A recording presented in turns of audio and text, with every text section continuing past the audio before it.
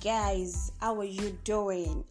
It's another beautiful week and I am grateful for the opportunity to speak to you. I am even more grateful to have a beautiful soul like you who listens to me. You're extremely beautiful and special. Thank you so much for trusting me enough to listen to this program every time. I'm grateful. Thank you. We live in a world where people are more focused on their weaknesses rather than their strengths. One of the main reasons behind this act is the fact that social media paints us the picture of people who have a perfect life. Every day we wake up to the media and we see people who look as if everything about their existence is perfect. So we begin to beat ourselves up for not being good enough for societal standards. I'm not one to tell you to ignore social media because once in a while, we all need that dose of entertainment which can readily be found on social media at almost no cost. Information can also be found on social media. It, however, becomes a problem when you try to beat yourself down because you think you're not just as perfect as some people you see on the media. I want to remind you today that no one was created perfect. You must understand that people do not display the downsides of their lives on social media.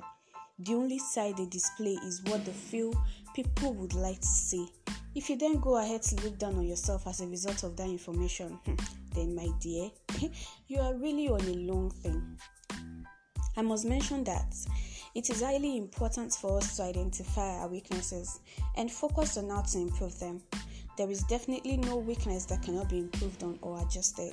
You just need to put your mind to it and seek necessary help, please. During the process of seeking help, it is also important to identify areas of strength and utilize it appropriately instead of looking down at those areas of flaws. For instance, you're not good academically, but you're strong in entertainment and social relationships. While it is important for you to try to improve on your academic skill, you can pride yourself in the area of entertainment and build a brand out of it. Please note that I mentioned that there is always room for improvement though, but it is necessary for you to pride yourself in those areas of strength because that is where your power lies, instead of regularly beating yourself over those things you cannot change immediately. Bad comparison kills talent a lot. Like, let's say you're good now in the skill of cooking, you're a very good cook, but you admire the dance skill of a social media influencer who happens to be making a lot of money. Instead of trying day and night to become the dancer that you're not naturally skilled at, don't you think it will make more sense to channel that energy towards improving your cooking skill and monetizing it as well? Who knows? You might even make more money than the dancer that you admire on a weekly basis.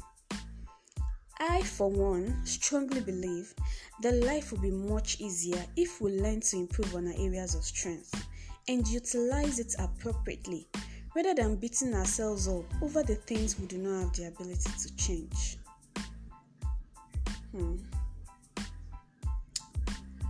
I really hope you find this podcast section helpful, and I hope that you become a better version of yourself every day. Thanks for listening. Until we meet again on the next episode of The Gist with Toby, I remain your girl Toby and I wish you a fruitful week. Thank you.